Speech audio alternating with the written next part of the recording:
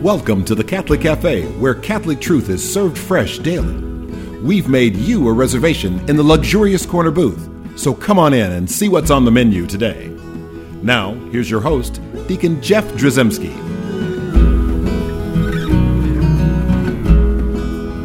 Greetings and welcome to the Catholic Cafe. I'm Deacon Jeff, sitting in the luxurious corner booth of the Catholic Cafe, and we have got another really special episode today because we're in another situation. My family's in another situation. In fact, Tom Dorian and Ziggy Rodriguez are not here in the luxurious corner booth, and I told them they couldn't come because I'm back in quarantine. But I'm joined here with my wife. Hello. Hi. Hello, everyone. There she is. There's Bess. The best part of the show, really, is there you go. The little middle part of the show where you talk about saints, and that's such a wonderful thing. And so we're quarantined together. That's right. So I thought, well, rather than run a rerun, we should do a show together because this is a great weekend, I guess, to be quarantined as a family. We get to spend it together. Well, it's the Feast of the Holy Family. That's right. And so it's like, and there's some, it's not all rosy. It's some trouble stuff because we got a couple of our kids tested positive. Right. So that's a little scary. Obviously, as parents, we worry about stuff like that. And I know kids are resilient, and you hear all the numbers, and you think that's okay. But my mom also lives with us. She's not so young. Not so young, and she tested positive as well. So we're kind of working our way through all that stuff. But I thought let's have an episode on the Holy Family with just Deacon Jeff and his wife Bess. Kind of a holy family. We're trying to be a holy family. Trying as hard as we can. But let me ask you this. So here we are recording this show, and you're looking at me, and you're smiling, which is a very wonderful attribute of you. You look at me and smile. And did you ever think, well, you've been married to me over 32 years now, going on 33 in a couple of weeks. That's right. And so did you ever think that I'd be sitting behind a microphone talking about the Catholic Church stuff? No. and behind Jesus? A microphone, yes. You did radio shows in college and stuff like that. Yeah, so those were joke radio shows. Those were not real. But you always liked music. You always liked everything to do with music. But I just think it's interesting how when I talk about my own life, and I talk about my own sort of witness talk, I'm asked every once in a while, like, tell us about how you got started. And when I do that, I always marvel at the people in the world who say there are no more miracles. Like, why doesn't the guy grow his arm back on? Why doesn't the Lord put his ear back on like he did with that guy that got it cut off, in the garden? And it's like, so where are the miracles? And I go, you're a miracle. Every time I look in the mirror, I see a miracle because what I was is so different than what I am. Pre-Deacon Jeff. Pre-Deacon Jeff, that's right. We'll give credit to where it's due. That's Kenny Morgan. Ken Morgan. Calls you Pre-Deacon Jeff. Well, he talks about my pre-deacon days. Right. I wasn't the greatest guy. I mean, I was good. You were wonderful. Well, it obviously attracted you. There you go. But you lived on a little bit on the wild side, maybe. When? No, you didn't. When did I live on the wild side? You did not. Because you've always been like a Holy Family person. Have I? Really? You really have. You sure? Well, I want to tell you, you were our rock. You were the rock in our marriage. The pebble that bounced across the water. No, you were the one that you're the reason I'm Catholic. So that's a whole nother show. That's a different show. But we're talking about the Holy Family, and I thought it'd be interesting to talk about the Holy Family just because a lot of people have pictured the Holy Family because it's this time of year. I'm sure everyone listening has gotten Christmas cards. And I'm sure that many of those Christmas cards on them have pictures of what? The Holy Family. My favorite ones. I was going to say Santa Claus. No, the Holy Family. Those are the prettiest ones. No, you're right. They're going to have pictures of... And those pictures of the Holy Family are rarely like pictures of like me and you struggling with the kids. Right. It's not that kind of picture. Like Mary's not like pulling her hair out and Joseph's like doing watching laundry. Football. It's like, it's not those kind of pictures. They're beautiful. They're usually like deep blue, and there's a Christmas star over the cradle, right? And Mary's either holding Jesus in her arms, or Joseph's standing there with a little lantern and looking adoringly at Jesus. Yes, at the exactly. Infant child. And it's a beautiful, peaceful, serene scene, right? But that's like, and so we think that's what it was like to be right, in the Holy Family back then. But if you stop and think about what the Holy Family was like, I mean, just from the biblical story. Right, being 9 months pregnant and not having any place to sleep. So think about that. Well, let's back up a little bit.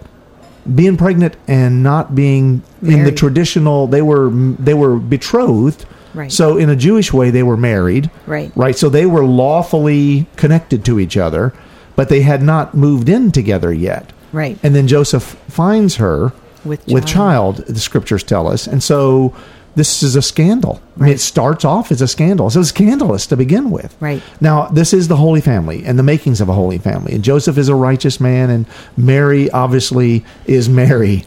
Right. Perfect. Right. We have all kinds of shows on Mary, and so Mary is the highest form of creation. Right. Right. And so preserved from the stain of original sin in a way that just makes her so pure and so beautiful. Right. Anna Phaineo. So that's how their marriage starts. So it's rocky to begin with. Right.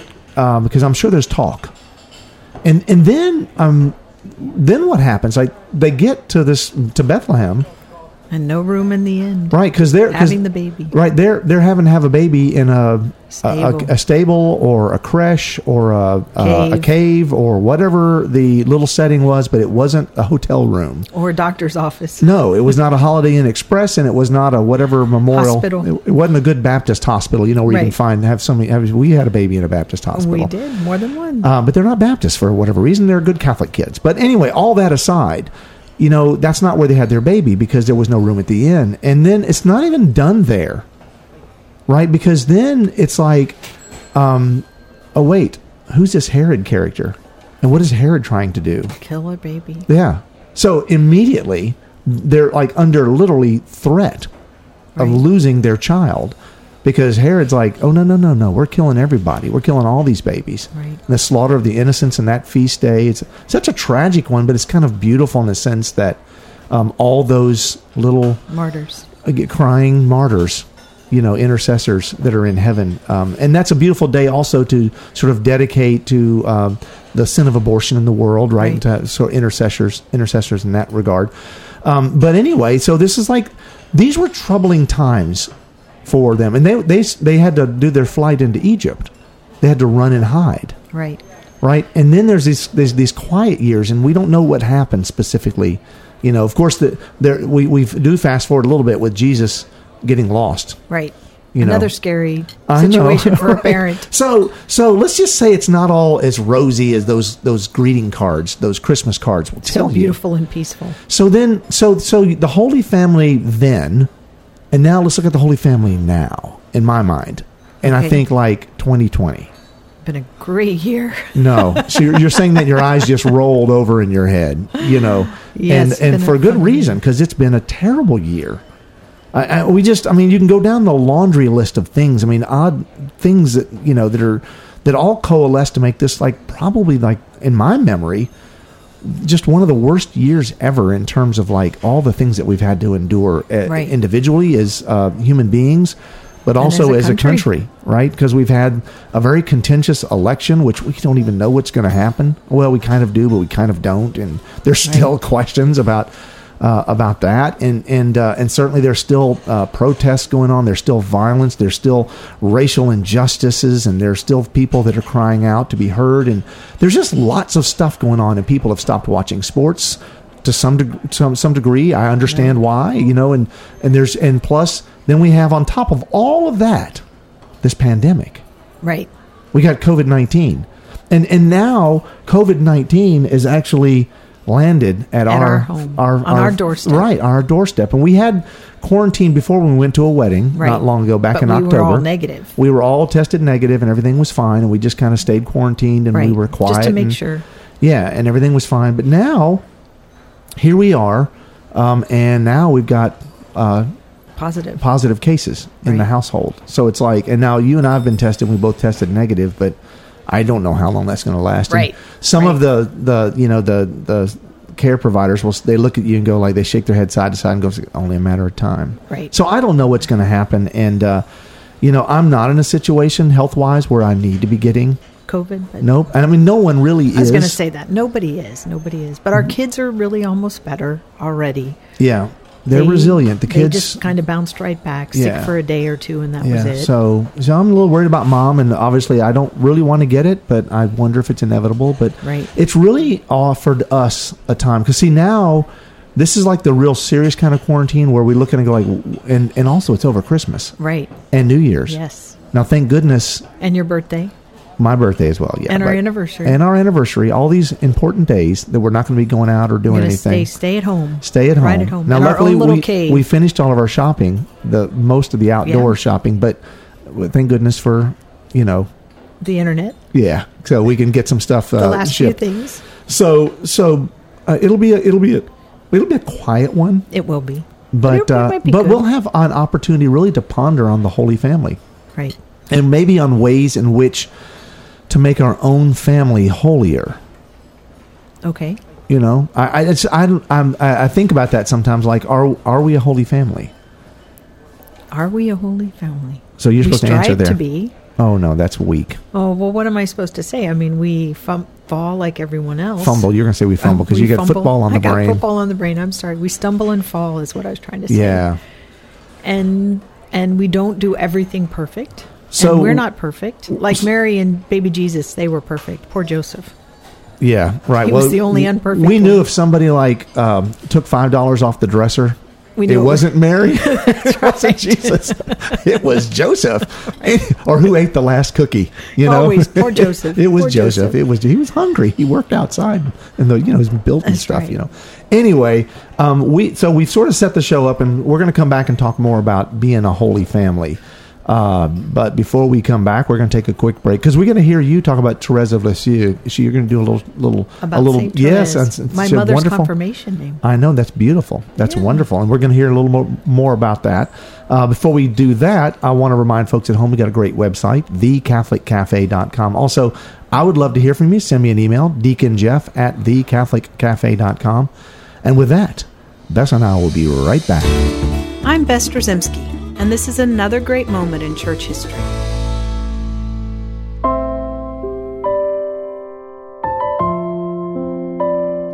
How can someone so small and weak in the eyes of the world have such a tremendous impact on the spiritual lives of millions around the globe? Saint Therese of Lisieux, better known as the Little Flower, was this small person.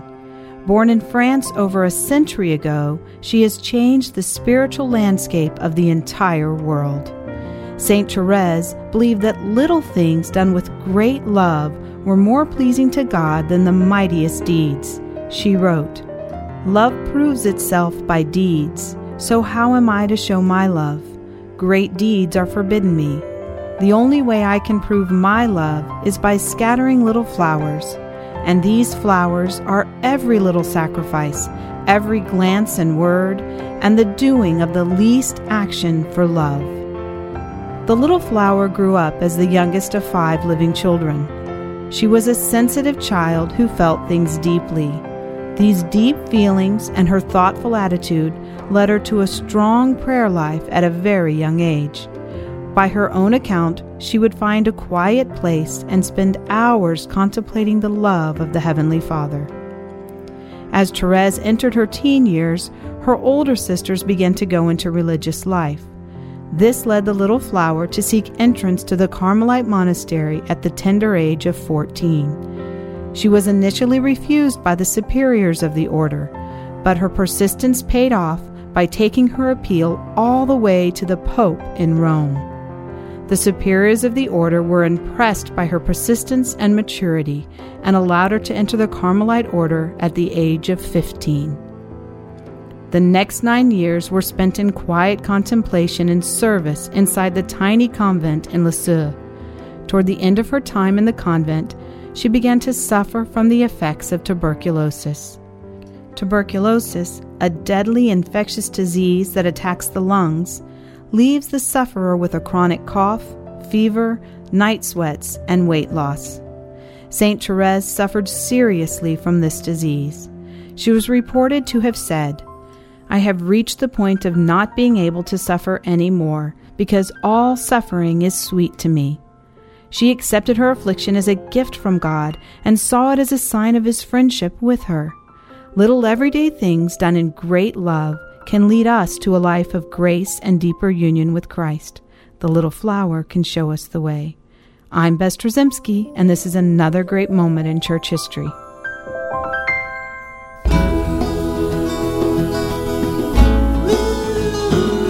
Welcome back to the Catholic Cafe. Here's Deacon Jeff. And I am Deacon Jeff, sitting in the luxurious corner booth of the Catholic Cafe. It's very quiet. There's no one else here but me and you. Just us. Because we're in quarantine, and the you is Bess. Yes, hello again. My lovely wife is joining me because we're in quarantine together. You have to say that because we're on radio. That's right, because people can't see. For radio. How many fingers am I holding up, radio audience? And so we are talking about the Holy Family because it's one of my favorite feasts. I've always liked the Feast of the Holy Family. Well, it's also what? Your birthday. It used to be. It's not anymore. Yeah, because they used to do the Holy Family used to happen on January 1st. And then so Mary, Mother of God. So, but again, all these feasts that happen at this time, it's like the culmination of some of the most beautiful feasts in the church. Right. And plus the poinsettias and stuff are still in the church. It's all the Christmas trees and the lights. It's all still and the beautiful. Crash. It's all so beautiful.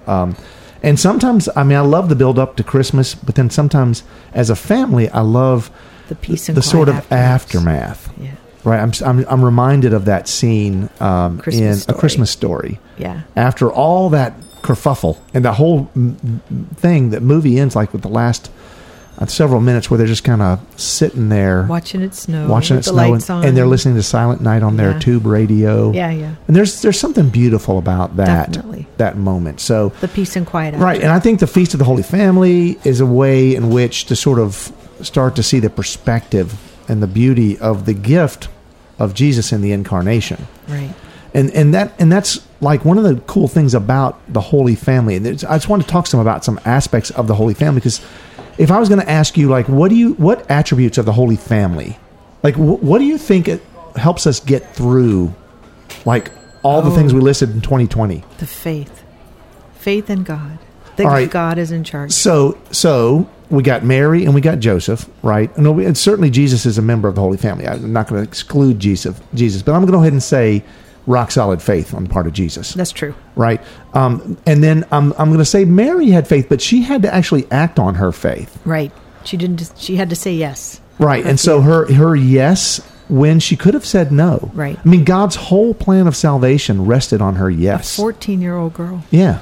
Right. Yeah. How can this be? I have no relations with a man. I mean, can imagine what was going through her mind. No. And that's one of the places, by the way, where it says pondered. Yes. She pondered. You love that word. I love that word. We don't say it enough. We don't.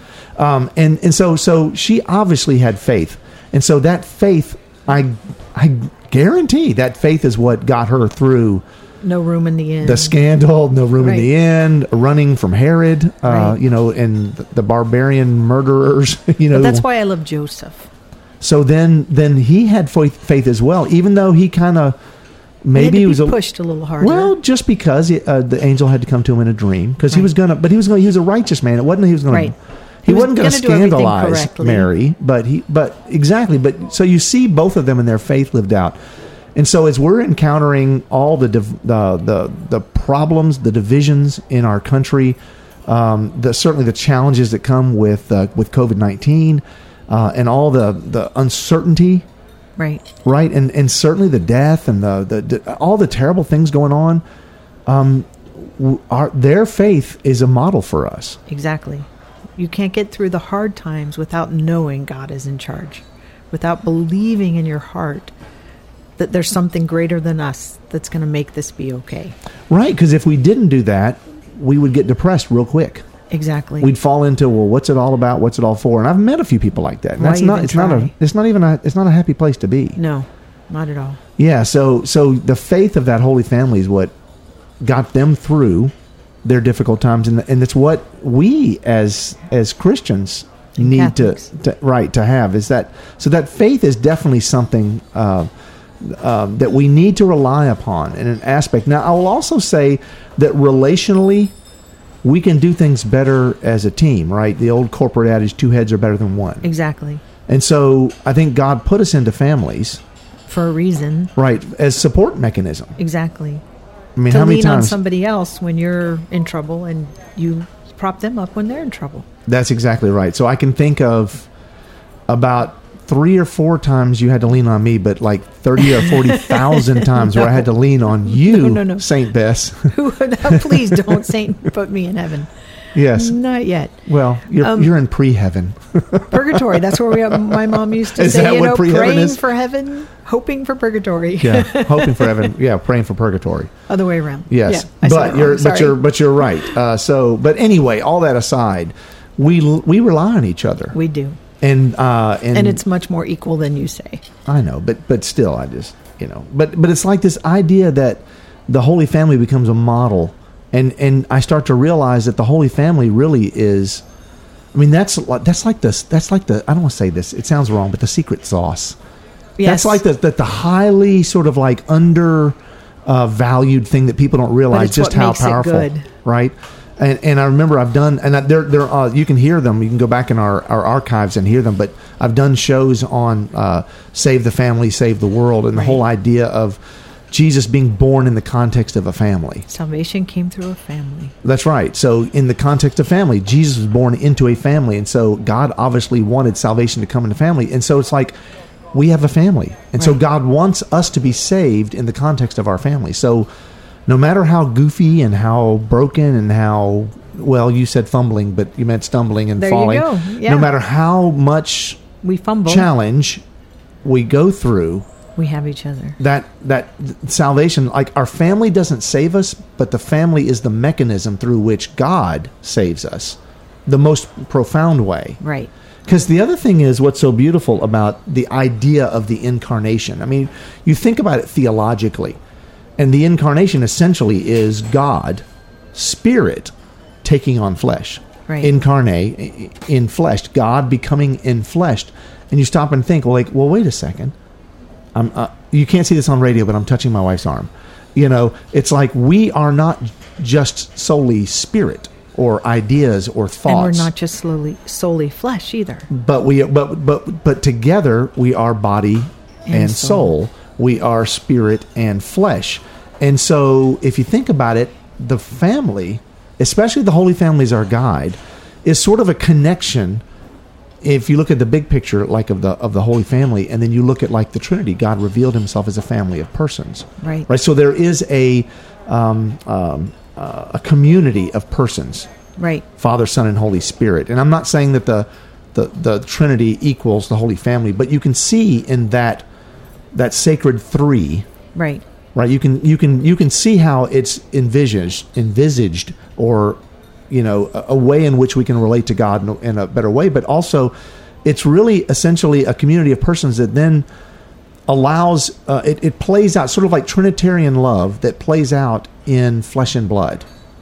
Like it makes it real to us. Okay. Not that it's not real in spirit, Right. but it's like, I use this example a lot when I'm talking to people. Like, well, when you when you have an argument with your spouse, at the end of it, and when you let's say you kiss and make up, or you say I'm sorry, and you kiss and make up.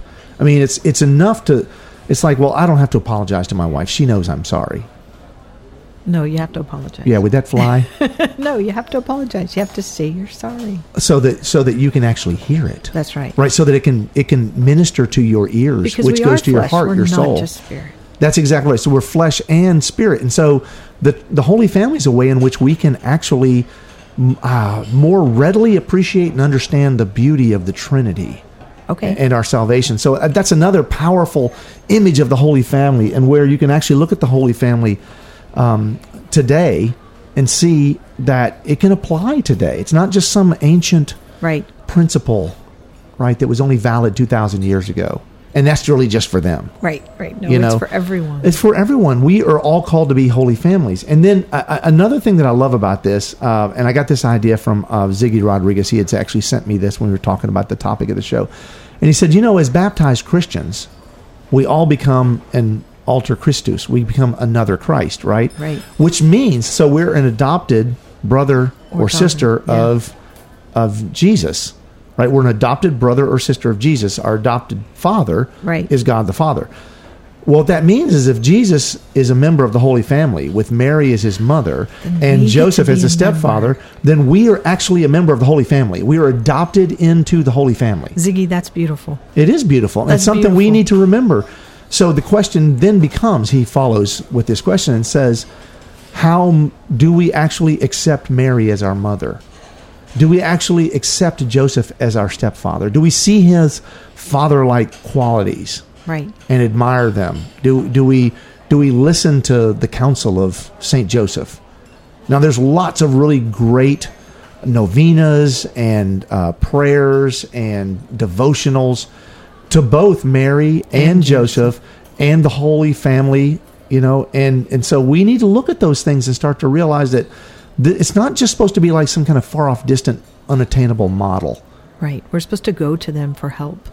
We're supposed to look at them and see what we need to do. That's exactly right. And we can do it. Right. So Mary's a model for us, even though she was, perfect. In the sense that she was born without the stain of original sin, and she was preserved from the stain of sin all her entire life. I mean, she had that going for her. She did. That made a little bit thing. But we can attain what her status in the sense that she wants us to go to heaven. She wants to show us how to get to heaven. Right. So she's modeling for us the behavior, and also as in her obedience, in saying her yes to God. Yeah, in her saying yes to God, in her faith. Right. So that's all beautiful stuff. So we can see in that Holy Family a guide for each of us. Amen. So everyone, stop what you're doing right now. Say a prayer for my mom, Carolyn. Just say a prayer for her. Hail Mary, full of grace, the Lord is with thee. Blessed art thou among women, and blessed is the fruit of thy womb, Jesus. Holy Mary, Mother of God, pray for us sinners, now and at the hour of our death. Amen. Holy Family, pray for us. Thanks for listening to the Catholic Cafe. If you'd like to contact Deacon Jeff, send him an email at deaconjeff@thecatholiccafe.com. Visit us on the web at thecatholiccafe.com. You can also find us on iTunes or follow us on Facebook and Twitter. The Catholic Cafe is brought to you by the Order of Malta, Federal Association. Join us again at the Catholic Cafe, serving up salvation one cup of coffee at a time.